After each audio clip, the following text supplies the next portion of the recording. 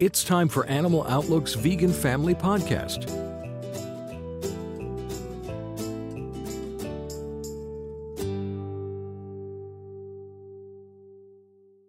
Welcome to one of our first interviews with staff here where we're going to get to know each other. This is Rachel Pawalski, and she is our corporate engagement sort of guru here on Animal Outlook staff. So I wanted to talk to you a little bit, Rachel, about this whole world of corporate engagement, or what I kind of like to think of as supply side work. So, we're thinking about how do we create a vegan world? How do we get rid of factory farming and really shift into something that is a lot more sustainable, compassionate, and just sort of an overall better system? And we think this is a really important way to do it. And, we're among a number of other groups that are doing it, some in kind of different ways than ours, some in similar ways than ours. So what is this? Why do we call it corporate engagement, and what are we doing here? Yeah, so we, as it's described, engage with corporations, a variety of retail, like for grocery, restaurant chains, whether it's fast food, casual, fine dining. We try to open up conversations with these corporations and influence them to offer more vegan options on their menu, sometimes improve their animal welfare standards. So we meet with these bigger corporations to try and get change that way, so that while we're also making new vegans, when these people who are interested in more compassionate, plant-based, more sustainable options, it's already on the menu for them when they're going to the places that they already visit frequently. Yeah, I think it's such a smart approach, because I remember way back in the day, when we were having a conversation internally about having a campaign to push Subway to have more vegan options, and thinking at the time that it would be amazing, if there was, let's say, vegan meat at Subway, and really having this sort of image in my mind of being in, the rural Midwest somewhere, interested in veganism and animal protection issues, and having no idea, where to eat, or kind of really being able to empathize with that kind of a person and saying, wow, if there was something at Subway, that would be amazing. And it's so funny to think about that, because it hasn't been that long, really since we started that campaign, and we've had some really nice successes with that campaign. But it's really been an avalanche, I think, of companies that have made these products sort of accessible. And I always think about, like, kind of going back to the Midwest, I always thinking about, like, growing up and my family having to react to my, stopping eating animals, and them saying, well, yeah, the stuff that you make is so good, and the stuff that you bring home from these vegan restaurants is so good. Like, if someone was feeding me all the time, I would just eat this way all the time, right? I mean, you hear people say that all the time. And I think being able to have these tangible impacts on, large restaurant chains, obviously it immediately makes an impact on the animals that are being killed for these products, but it also creates an environment, like in a very literal way, where people can be vegan and they can see it and taste it. And I think most of these people eating these vegan options are not even vegan, right? So this might be their kind of way in, or way more in that direction.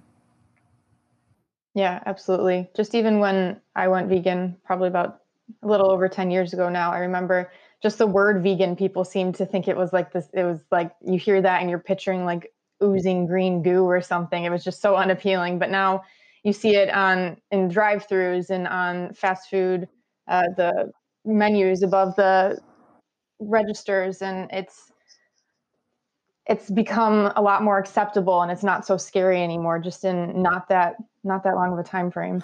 Yeah, I hadn't really thought about how the kind of work that you're doing here at AO really impacts the cultural perception of the concept of veganism, right? The whole package, just by, for example, offering a vegan burger, for example. I had I'll give you two contrasting stories of my experience. So years ago, I was in Europe, I think Scotland, and the menu was very sort of, old school European food, like a lot of meat and potatoes. And And I asked the waitress at this restaurant, do they have anything vegan? And she said, well, what does that mean? And I said, nothing from an animal. She said, okay, nothing from an animal. And then she goes and she's like, what about this? And I'm like, that's beef. Like, that's from a cow. Oh, okay. And then she's like, okay, what about this? And I'm like, that's a fish. A fish is an animal. And you're not even changing. Like, it's literally an animal. Like, like it was dawning on her in the moment that to even think this way. And we went through that. I mean, it was like watching like some like vaudeville act. Like, it was so funny because every time she would give me something and I'd be like, nope. And then, fast forward to last year when Beyond Meat had their Carl's Jr. promotion, and all of us in the vegan world were so excited, and we were, we were sort of coached, okay, you got to go there and ask for it without cheese and without mayo. And I remember going into the restaurant and ordering it, and they were backed up because, there were like so many people. Everybody coming to the drive-thru, I could overhear the drive-thru. Everybody coming through the drive-thru was, making that order. They'd be like, okay, Beyond Burger, no cheese, no mayo. And the drive-thru person kept being like, yeah, vegan. Like, you want a vegan? Yes, I want it. It's like, they're like, come on, you don't have to do this long drawn out thing. Like, we know what you're talking about. It's a totally different world. Yeah, absolutely. So what kind of tricks of the trade, right, can you offer for people who are interested in getting more vegan options out into the world? From a corporate engagement standpoint, I would say get involved with the actions that we send out. And I kind of, in my activism, came up with the term to be respectfully relentless. Mm-hmm. So it's important to show these corporations that this isn't a fad that's just going to go away. It's not just a quick trend. The demand is increasing and it's here to stay. So when you're asking for something, don't just ask once and then that be the end of it. Keep showing up, keep contacting via social media, calling, sending emails, letting these companies know that this is something that you're interested in. Your local restaurants might have an opportunity to pitch this up the chain. So just engaging with people in your community and as well as at a national approach, just getting involved however you can and showing that the demand is there and continuing with it until you start to see progress. And especially when you see progress at that point, you don't really want to let up just yet because you want to see this continue and encourage your friends to go out and purchase the vegan option when it's available, show that the demand is there and they should keep it on the menu, and continue not only in the beginning phases when there might not be an option there, but also when there is an option to show your appreciation, to give feedback that this is something that you've been waiting for and that's something that you're going to continue to buy now that it is available. Yeah, I think I always sort of think about it a little bit as like voting with our dollars, right? Like we want to be able to go, even though I'm not a person who ever had any thought to go to like a Carl's Jr. before, it's now in my orbit, I'm like, oh, well, maybe that's something that I would do. Or, that's probably the case with a number of these fast food places. I remember in high school years ago, this is sort of a segue to the McDonald's thing. We had an open campus for my high school, so we could leave and go get something. But because it was just, the fast food wasteland that we all kind of deal with, right? And I was vegetarian at the time. I would just go to McDonald's and get like, get like a burger without the meat or whatever. And I was like, okay, well, that's like something. And I was like, this is terrible because I'm paying the whole burger price, and now I like, that's all I can do, and it felt always so like sort of icky, like this feeling of like, but then I'm like, well, that's what I can eat for lunch. Otherwise the option was like, go to a sub place and just get it without the meat, So now it's so funny to see this, this big announcement with McDonald's and kind of see all the history of, your work really pushing things in that direction. And just as a milestone of how the world has really changed. So, I mean, do you think everything you just said about kind of being respectfully relentless and really making it clear to somebody like McDonald's who kind of sets the standard for everything, that it's time, like they need to sort of get on this vegan bandwagon? And what do you think about this McDonald's announcement? Well, I think going back to your point about voting with your dollars, I was listening to an interview recently about right before McDonald's announced that they were offering or trialing the McPlant burger next year. The interviewer, um, I can't remember exactly how it started, but the person that was being interviewed, I think they were a reporter in the food industry, said that if you're in a group of people and there's a restaurant that one person can't get anything at, that negates the whole group, at least in a supportive friend base. If you're all trying to go out to eat, and for example, if you're the only vegan in the group who can't eat at McDonald's, then McDonald's is missing out on not just you, but that entire group. So I think that's a really interesting way to put it, because it's not just your dollars, it's like influencing your friends and making even bigger impacts in that way, which might still seem kind of small when you're just making plans to go somewhere to eat, but it definitely adds up. And I think this McDonald's announcement of trialing a McPlant burger is really, I think, a huge shift. We've seen this buildup of more and more corporations offering plant-based options here and there. And it's now I feel like this is almost a turning point, because obviously Burger King offering the Impossible Burger is huge in itself, but then we heard a little bit about Impossible potentially courting McDonald's, and then they kind of rescinded the offer, and we later found out that it's because McDonald's is just this Goliath. It's this huge corporation that has so many restaurants everywhere that Impossible realized they couldn't keep up with the demand to supply a restaurant like McDonald's. And we saw the PLT trial in Canada with Beyond Meat, but it wasn't really mentioned whether Beyond Meat would be able to support that kind of supply chain. And I think that's why McDonald's went internally, and now we're hearing rumors that Beyond Meat worked with McDonald's to create this product, but McDonald's keeps saying it's made by McDonald's for McDonald's. And I think that's the only way they could really ensure that they have the supply, is by doing it themselves, because they're such a huge corporation. And I think this is really going to be a big turning point for plant-based eating once this is rolled out in McDonald's nationwide, because it's one of the biggest. There's always a McDonald's, and a lot of the fast food chains that are its competitors are available too. But I think seeing it at such a large scale across the nation will really be that final mainstream push, I think, that we've been anticipating as we watch more and more locations offer, or more and more restaurants offer, plant-based options. Yeah. What I'm hearing you saying basically is there was a supply chain challenge that was kind of the bottleneck in some of this progress or advancement in the direction of offering a vegan burger. And that seems to be something that McDonald's has overcome. And of course, it's showing that they're seeing that there's something in it for them, basically, to offer these vegan options. So the image in my mind is like, okay, we had all these, burgers coming from mostly, dairy cows, basically. And you're swapping that out for the vegan option. That's so, you think about the staggering number, that McDonald's, as you say, is a Goliath, is kind of in control of, and what the potential there is for really having that be ultimately be a staple of their menu. It's such a big impact potential, and the kind of cascading possibilities elsewhere, right? I mean, if the reasons elsewhere that we haven't seen more proliferation of vegan options is a supply chain issue, maybe this is a model that other companies could use, and kind of borrow the R&D a little bit from existing work and take it in-house as a branded product like McDonald's is doing. So that's new in and of itself.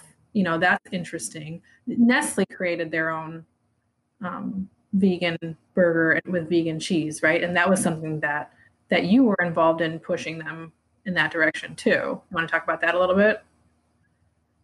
Yeah, so we had an investigation at a Nestle supplier, and we're fortunately able to open up a communication, or fortunately able to open up a dialogue with Nestle. And not long after our investigation launched, we saw Nestle roll out the it's a complete burger, right? Which has not been done before. It's the burger, cheese, and bacon, and it's all vegan. And that is being supplied or marketed at the very least more toward like hospitals and schools. You're seeing it on college campuses. And that's really exciting because sometimes in some colleges, you might end up in almost a food desert type of situation, because if it's a remote location and all you have is the dining hall, that's actually what inspired me to get started in like corporate engagement when it comes to vegan options.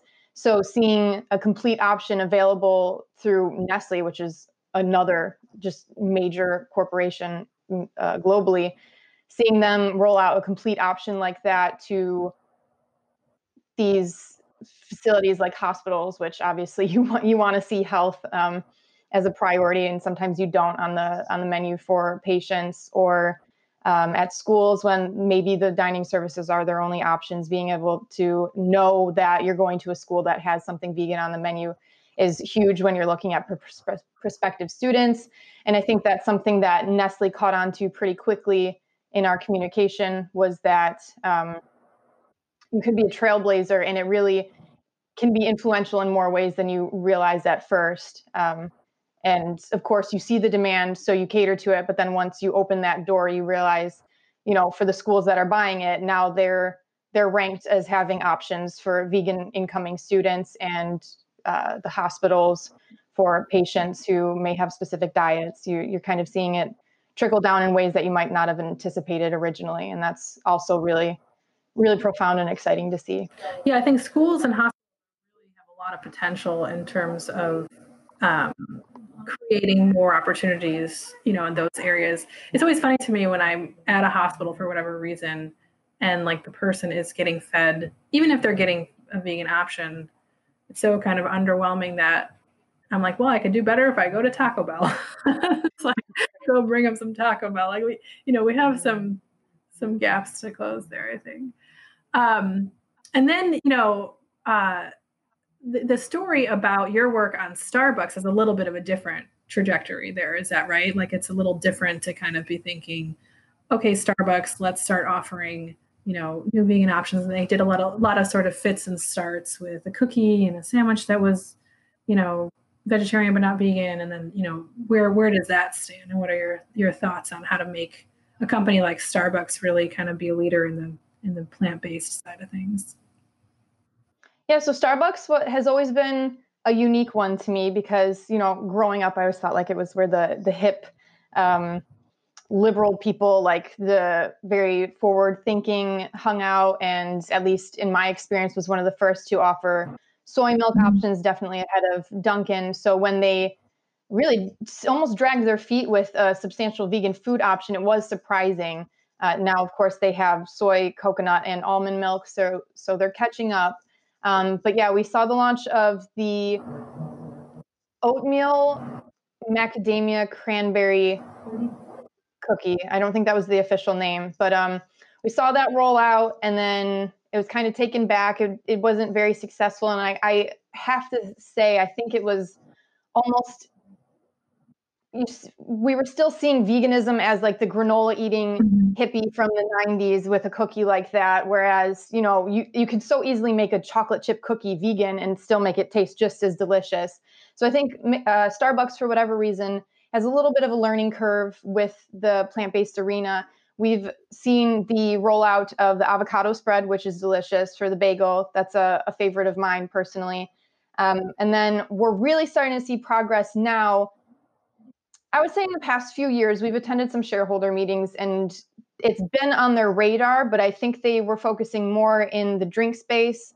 I know for a while, Starbucks actually, a lot of their locations stopped serving food. This was years ago, because they were going more for just a drink space. So I'm not sure if that was really what influenced it. And then they went back to food.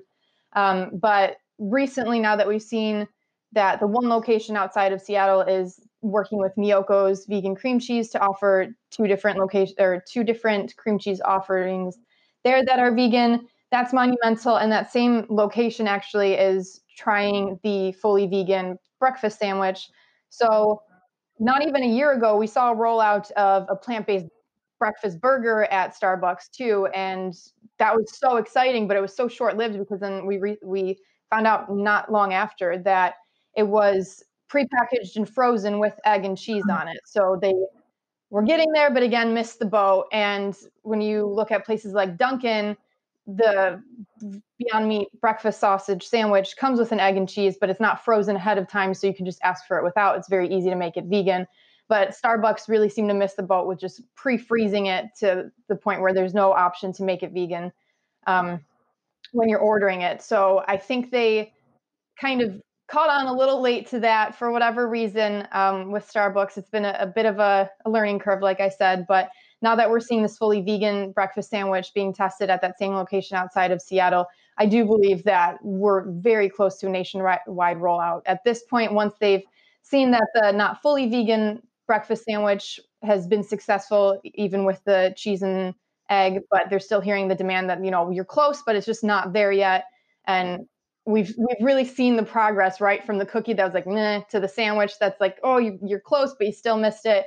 And now I think, acknowledging Miyoko's and the vegan cream cheese, seeing them partner with a vegan company like that, who Miyoko is, an activist herself. And then potentially there are rumors, but I'm not sure it's confirmed yet, that the sandwich is going to be Beyond Meat and Just Egg.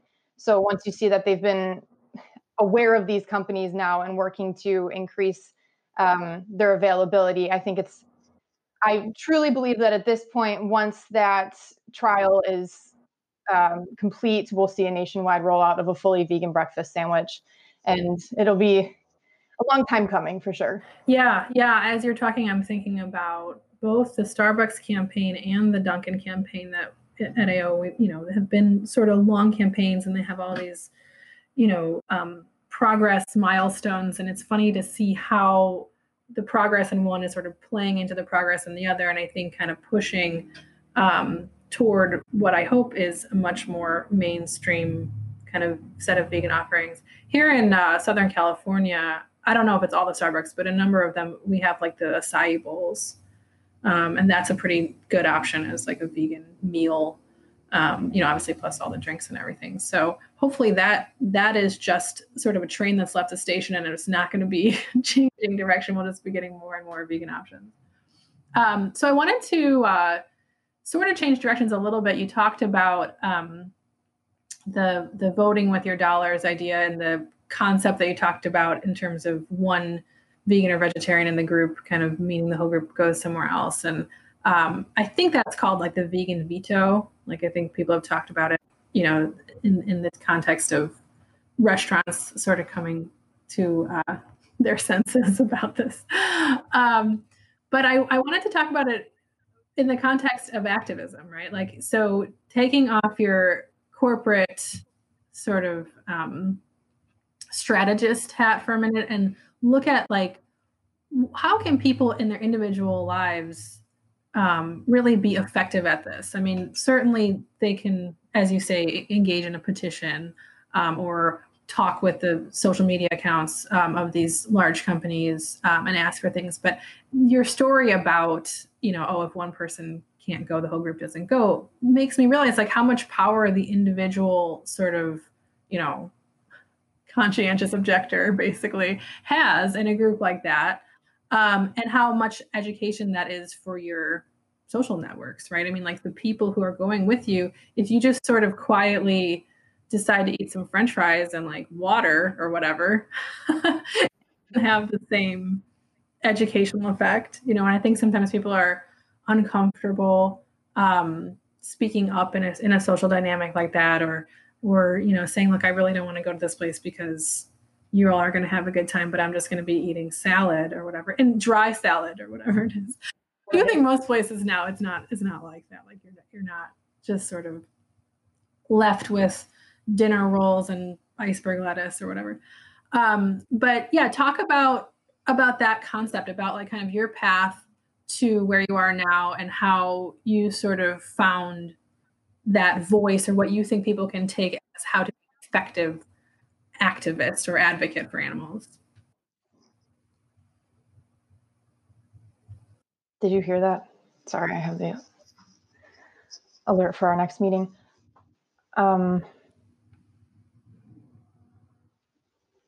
sorry, I got caught up for a second. So like describe my history as an activist? Yeah, and kind of how you kind of gain confidence to speak up, and also what are the right ways to think about, effective tactics. How can we each, as just people, regardless of whether we work for an animal protection organization or not, how can we be effective at this, and how does that sort of map onto your journey? Yeah, so I know I've known plenty of people who are a little hesitant to kind of speak up. And I think, there's the negative stereotype of a preachy vegan, but it doesn't have to be that way. And I think there are much more subtle approaches that you can take that are just as effective.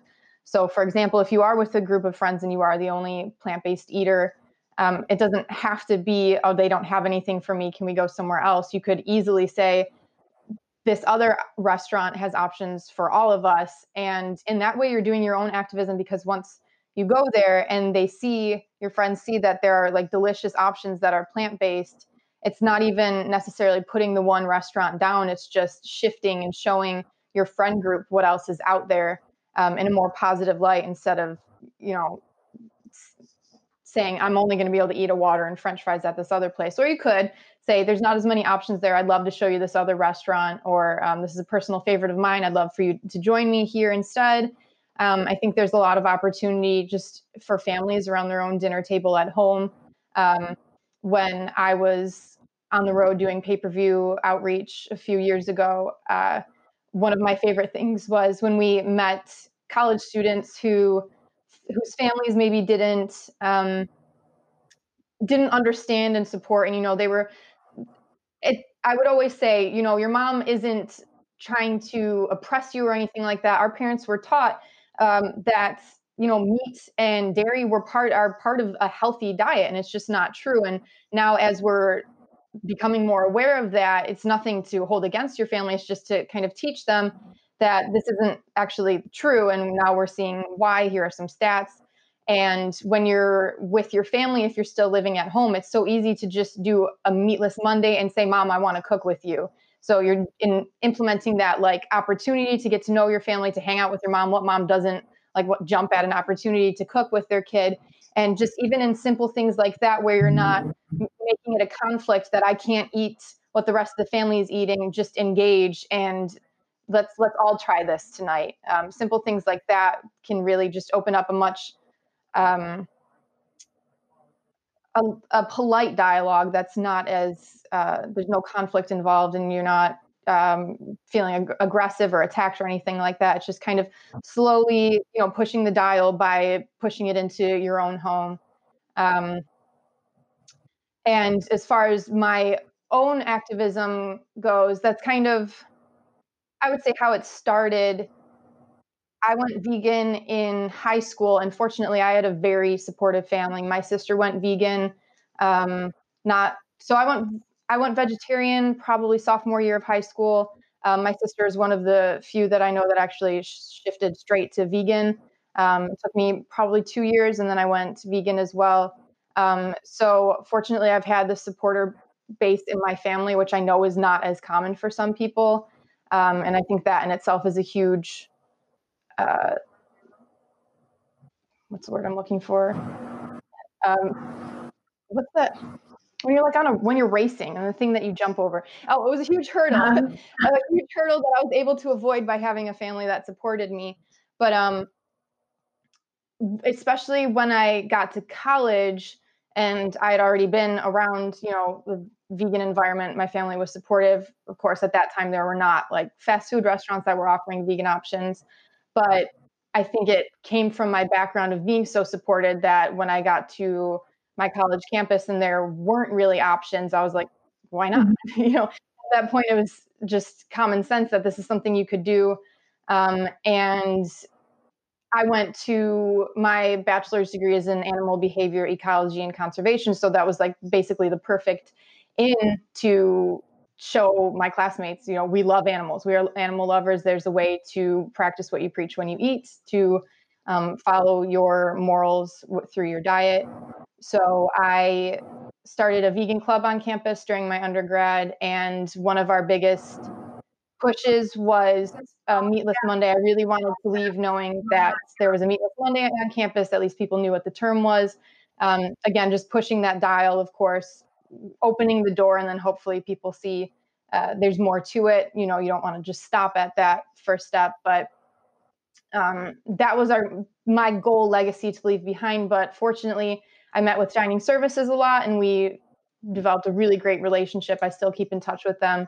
And by the time I left campus, there was a fully vegan dining station on our campus. And it was a small private school. So we only had one dining hall overall. And to have a station in there that was fully vegan was monumental. And actually, this was in Buffalo, New York. And at that time, that was the first vegan dining spot in the city. We've seen a few more restaurants open up now, but at the time it was really groundbreaking, and it was on a college campus, which was also unique. And just developing those relationships on campus with Dining Services is really what got the ball rolling for me in corporate engagement, but also just within my community, joining or starting this, in my case, starting this veg club and talking to classmates about, like I said, having my degree was a perfect in, but it's conservation backgrounds. There's so many other backgrounds where you can just add vegan and plant-based eating to the conversation in a more relaxed environment. And you'd be surprised how much change you can make when it's a lot more casual when you're bringing it into the conversation. Yeah. This is really interesting because basically what I'm hearing you say is you had a sort of supportive family environment, which allowed you to live in a way that, created a certain amount of confidence, created a certain amount of competence in how to do it. And it just was your lived experience by that time. And you sort of, internalized it so much that you walked out the door to your next, community with a level of empowerment about how to replicate that elsewhere. That then just sort of became the thing you were able to do, right? I mean, I think identifying, these people should care about this because they care about this adjacent issue, is a really powerful thing to kind of realize, and then to start doing along those lines. So I think having that initial kind of, let's say, home base environment where you're like, this is how it's done, makes you the expert to go out and make that happen elsewhere, which is really cool, really interesting. And I do think this idea of community, of having okay, we're all in this same undergrad program together because we care about animals, that may mean something about us. There's something about each of us that we have in common, and that it's relevant to this particular issue. That seems very strong to me in terms of the potential to do things. And I've always thought about, we should be, really engaged in the areas of our lives that have these tangential relationships, right? Like, to me, so many vegans that I talk to, myself included, I think, began, let's say, their active work for animals with dog and cat rescue, and I think if there's people who are out there who are really dedicated to, taking care of homeless animals, those are the people who, are already halfway there, as long as they were to have those kind of tools and that kind of conversation and support from the community. So I like your overall theme of, kind of make it positive, make it basically practical, and you're basically feeding people into persuasion. You want them to really understand, which I think is very underrated, but a very important sort of superpower here to get this kind of change happening. And that is a full circle back to this corporate engagement, right? It's like, how do we get this food in front of people where they physically are, and have them start actually eating it and realizing. And the word empowerment gets thrown around all the time, it's kind of like a buzzy word, but I think that's really what this is, right? I mean, it's this idea that, okay, I've lived it. I know I can do it because I'm already doing it. I know what it will really be like because, I've totally gone to, the fast food restaurant down the street that has vegan options or whatever and eaten them, and they're really good. And I think that, is kind of something that builds on itself, in terms of being effective. Absolutely. So what did your parents think? Like, was it a hard thing for your sister to get your parents on board? No, actually, as I mentioned, I was vegetarian for a few years, and of course, I want to say that was easier. I know for people who are originally switching to vegetarian, it can be challenging, but it was a stepping stone. And so I think they were already aware of the idea. I mean, in my household, I was born an animal lover, as a lot of us are. We Yeah. grew up like there's that special connection between children and other animals that I think we can all relate to, but sometimes don't refer back to for whatever reason. So it was no secret that like I grew up loving animals. There were plenty of rescues in my life at various capacities. So the fact that I stopped eating animals was no surprise to anyone. And fortunately, I just grew up in a loving home where they shared my love for animals.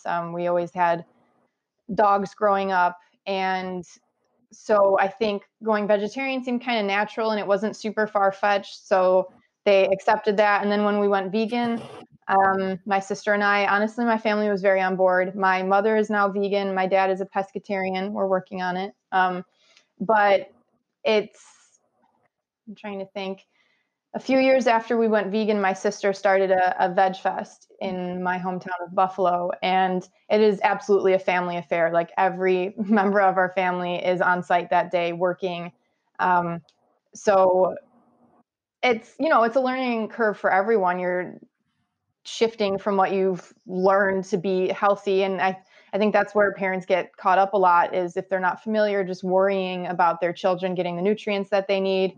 But in this case, it was definitely very much like my sister and I teaching my parents instead of, okay, you taught us growing up, but now we're going to teach you what we've learned since then. And yeah, we're very fortunate to have had them both on our side from the get-go. So having that, like you said, that support and that confidence going out into the world really set me up for success, I would say, in being able to effectively influence others. Yeah, so it's like so sweet, that this is how it turned out. It would be like the end of, a movie about it. Um, as you were talking earlier, and kind of you said something now that reminded me of this. I was thinking about exactly what you said. It's no longer, okay, you're teaching me this as the parent. Now I'm the child who can sort of impart wisdom and teach.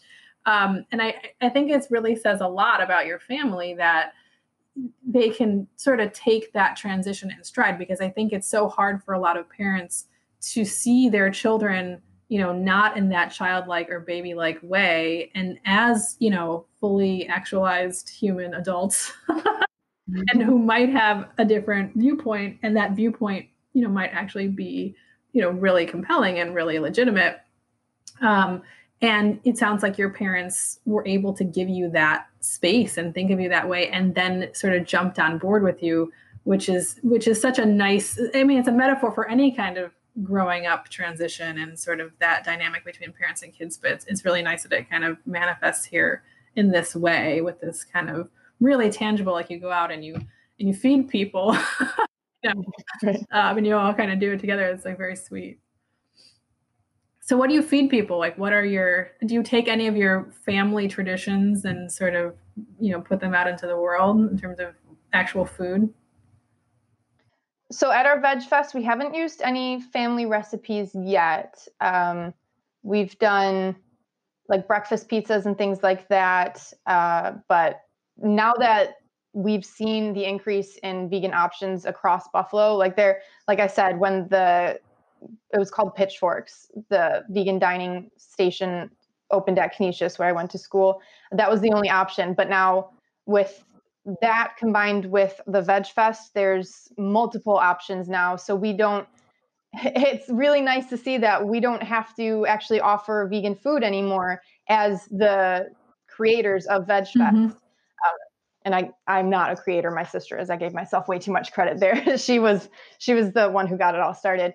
But it's really nice to see that we were able to kind of step back from making food and just focusing on the event. And Buffalo in particular is such a food-focused city. There's like a vegan, there's like a food festival for everything. And actually now we're seeing vegan options in the equation. So like mac and cheese, we saw a vegan restaurant add a vegan option to the contest. There's always a big contest at the Mac and Cheese Festival. They had their own exhibit there, and we're really seeing it just grow exponentially within the past few years. And yeah, we haven't shared as many family recipes. We've kind of kept those to ourselves, but yeah, pretty much everything. Both of my grandmothers were like, I just always remember them cooking, and we've been able to make vegan options of all of the, like pierogi. I come from a Polish background, even a vegan chicken soup, just that growing up, needing that comfort. We've been able to, there actually hasn't been a family recipe that we haven't been able to make vegan, and it's still just as good. It's not like I'm like, oh, it's good that it's vegan, but it's not this. To me, it's that same family recipe. It's just modernized and really brings back the same feelings and the same taste. Yeah, that's that sense memory, that feeling of like this was childhood, So learned maybe 2 or 3 months ago that there's a vegetarian Polish cookbook that recently came out. And a lot of it like has like cream and stuff in the recipes, but that's pretty easy to just sub out. Definitely. So I'm really excited because one of my grandmas is from Poland too. And it's funny because I realized like I'm of the generation that they really just wanted to assimilate, like they didn't want to keep, like we would call it like Polish sausage. But all of those memories are still there and stuff. So it's nice to, be able to make all that food and, really start like having almost like a file of this is what I like to cook and this is what I want to kind of bring along with me, and be able to be creative and veganize some of those things and, find your beets and your plums and sort of go to town with it. So let's talk about, so obviously you have like such a journey here and such a kind of level of expertise in terms of what you're able to do and what you feel competent doing, and a lot of perspective on this. Like if I were a person listening to this and I was totally new to veganism and it just seemed basically hard, or it seemed like I would feel deprived, or I don't want to deal with people asking me questions about it, or I don't want to feel embarrassed, like what would your advice to those people be? I would say start gradually. I think people get caught up in like, oh, I've been eating vegan, but I slipped up on one thing because I didn't understand the ingredients, so now I'm not vegan. And it's not about personal purity, at least to me. I think it's just about doing the best that you can, because each person doing the best that they can will create a shift. So when I started, I cut out fish first, then chicken, then beef. And I think because I did it at a slower pace, I was able to learn along the way.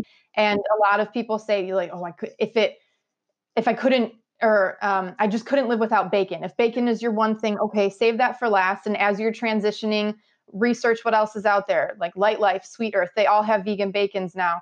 But if that's what you're getting caught up on or tripped up on, then save that for last. But what helped me was just finding those substitutes. And really, it's not the animal meat itself that you're craving. It's usually the flavors added to it, like salt or like steak. I used to love A1 steak sauce, and I'm pretty sure if that one's not vegan, there are comparable ones that are. So it wasn't even the steak that I loved, it was the sauce. So just being able to make those shifts as you go and just taking your time to learn.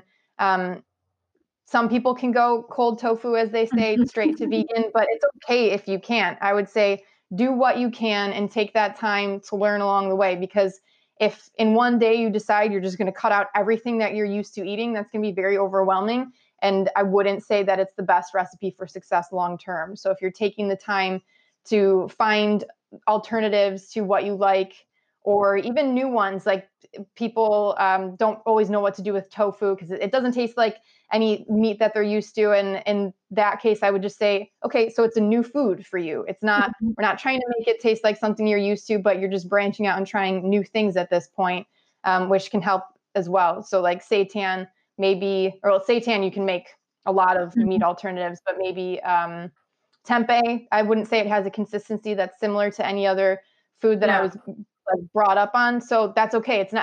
We're not trying to make it be beef. It's just, okay, now we have another option that's cool on its own. And yeah, not beating yourself up about it, because I think if you put so much pressure on yourself that you're getting overwhelmed and you're not making progress, that's not doing anything for the animals. Just trying your best and learning along the way and sharing with others what you've learned is, I would say, the most lasting impact that you can make. And if you're hesitant to share where you're at, you can always just say, I've been looking into this and I want to try tofu. I've never tried tofu. I'd like to try it. It doesn't always have to be like I'm going vegan and now there's nothing that I can eat at the restaurant you want to go to. Going back to what we said before, there are other ways to just subtly add it to the conversation where the focus isn't on like the change that you're making in the unknown. It's just about new options and opening new doors. Yeah. I think it's such an important point. Like, it really kind of bears emphasis, like emphasizing that you don't have to be perfect in whatever you're going to define. You're probably putting way more pressure on yourself than anyone else is going to, right? Like you want to start with the steps that actually make sense, right? Like this point about like, oh, I couldn't give up X food. Okay, give up everything else first. Like that seems so kind of, clear and like helpful. But I think a lot of people have trouble with that. Like they don't want to do that because they don't think it's enough. But if you're not doing that, then you're kind of setting yourself up for failure. But I think for anybody it's a journey for everyone, right? I mean, like I'm always having new kind of thoughts about veganism and sort of new perspectives about things and stuff. And, I've been vegan for a very long time. So I think your lesson about sort of sharing with people where you are in your journey and also kind of listening to where they are on their journey only can be a positive thing. I mean, like that really applies no matter who you are or where you are on this front. I mean, I feel like people understand, very quickly, like, oh, it's so annoying because I have all this information I just want to give to other people. And how come they're not just doing it? And it requires a little bit of, empathy and kind of grace to give them the patience and the autonomy in the space, but also have the conversation and not kind of avoid the entire conversation. So I think your sort of positive, friendly, practical approach is really, I mean, it sounds like when you hear it, you're like, yeah, of course. Okay. It's really profound. It's really important to kind of take that perspective, or you're just going to burn yourself out and, become kind of bitter and isolated for no good reason. Right. I think a lot of people once your eyes are open for whatever reason, whether it was a documentary or a pamphlet or however you came about veganism, I feel like a lot of us are suddenly like, I had no idea about this. And now there's still so many people who don't know. And that's where that enthusiasm comes from. And you want the rest of the world to see what you see now. And it can be frustrating if everyone doesn't catch up like at the same time that you do. But I think it's important to remember that you're just learning about this. And maybe a year ago, you didn't know either. And how did you come about this change? Was it someone like yelling at you that we need to make a change, or was it something a little more subtle? And keeping that in mind, because I can absolutely relate to, like, I didn't know for so long, even in my own life. And now I know, and I want to like influence others to change too. But you can, it's just a matter of, like you said, compassion and empathy for your peers, as well as, we're obviously vegan for compassion reasons, and just extending that to your circle as well. And it helps, like you said, otherwise you end up burnt out and kind of disgruntled about like you're in this alone. But if you bring your friends along on the journey in not a forceful way, community is so huge in making changes like this and having the support of others, that if you slowly but surely have the patience and bring them along the way, it's just so much more impactful in the long run. Yeah, I think that's really true. And I think, I would say the inverse too, right? So there's a reason, it's part of the journey for people to become, kind of polemic and frankly kind of obnoxious right in the beginning of this, right? Like anybody who is coming into an issue that it turns out are very passionate about, right? Sometimes this is the first issue that really feels like this massive injustice. And I think that makes total sense. So I think we can all sort of see, okay, well, this is a part of that person's journey. They have to kind of be doing that. And I would just hope that non-vegans or people who aren't really kind of understanding of that can kind of think that way a little bit and give people the space to, work out their more aggressive until they find something where they're calibrated to, okay, this is where I want to be. This is what works, and at the end of the day, like being vegan is about sort of a celebration of life and the value of life and kind of this pursuit of happiness kind of concept. And so if your journey is away from those concepts, you're doing it wrong. Right. So I think Absolutely. More about finding a way to engage with people and interact with people and sort of be close to people and integrate these values and concepts. And that's what we'll end up with, these really great, 3 a.m. conversations when you're in college or whatever, or the equivalent of that when you're, a middle-aged parent like me and you're having these conversations, in between chasing children around. I think that, having that sense of what we're doing this for is to enhance all life, right? Animal life, human life. And my 7-year-old's always reminding me that humans are animals. So why are we always calling them something else? So yeah, I mean, this is what it's for. It's to make things overall better. And I think coming at it from that point of view is going to allow you to have a much more kind of effective advocacy style. Absolutely. And when I was doing grassroots outreach, we'd always make a point to say, we're not, because for some reason, some people seem to think that okay, other animals, humans, if you lift this up, it's going to make the humans go down. And that's not the case. We're not devaluing humans by any means. We're just creating a level playing field, for lack of better terms, because in terms of sentience and the ability to feel pain and think and form relationships, other animals are right there with us. So it's not a matter of bringing us down. It's just a matter of bringing everyone else up to create a more level and compassionate environment. Yeah. And I think we've run into that idea that it's like a zero-sum game so often. And that is like this idea that everybody's on a hierarchy. And that's what we're trying to break down, right? This idea that humans can only be compassionate and helpful to other humans. Then you start opening up this very complicated question of, well, which humans? What are the criteria that qualify you to be treated okay? Right. Criteria that qualify you to be treated better than that. So I think, that to me is the wrong road to go down. I think this is about learning about our similarity with animals. I think helps us understand our humanity better and helps us express in a consistent way those sort of more compassionate values. And it enhances everyone, right? So instead of having here or here versus here, I think everybody goes up when you end up, really internalizing some of these ways of thinking. And then you start seeing it everywhere, right? Like these concepts of fairness, okay, how do we, thinking about my background as a lawyer, okay, how do we, resolve disputes? What are our grievances that are legitimate and why? What's fair in terms of, resource allocation, that kind of thing. Is excluded entirely from the conversation and why, and those things do not fall neatly on species lines, not at all. So I think it allows you to think better and in a more consistent way when you start really seeing these issues. Definitely. At least for me, that was when the floodgates started opening for so many other different issues. And I think other people see another issue first and then veganism comes in after. So there are so many ways that everything kind of overlaps and goes hand in hand with one another. And once whatever door it is that opens it, once you start seeing it, I absolutely agree that it's not bringing one up and the other down. It's lifting everyone up and realizing, where you stand in the world. Yeah. And I think we'll see, my personal opinion is we'll see such interesting innovation coming out of the next generation because they can come into a world where veganism is much more normalized.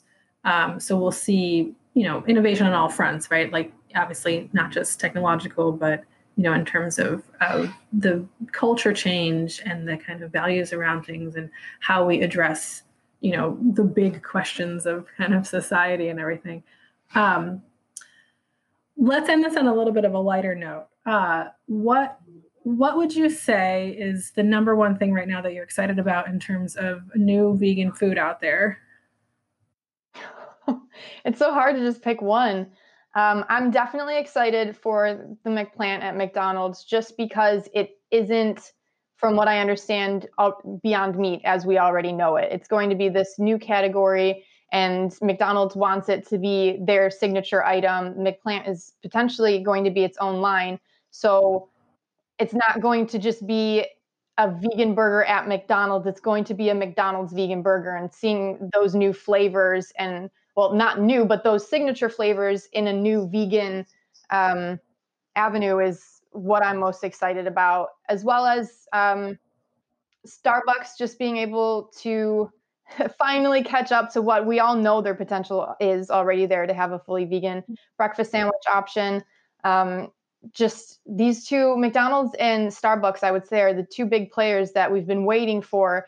And we're so close to finally seeing this come to light. And like you said, with the next generation, when they do have these options readily available to them, that's almost like my own background of having the support right from the get-go, how much further that took me. For the next generation, having that avenue already paved for them, the sky's going to be the limit. So I think, yeah, these two, McDonald's and Starbucks, I would say, seeing what they come out with and how it improves the landscape is very exciting. Yeah, I'm getting like, this is like the brightest spot of my day, really tying a bow on this whole conversation. It is very much like, veganism has arrived, Absolutely. Yeah. From here.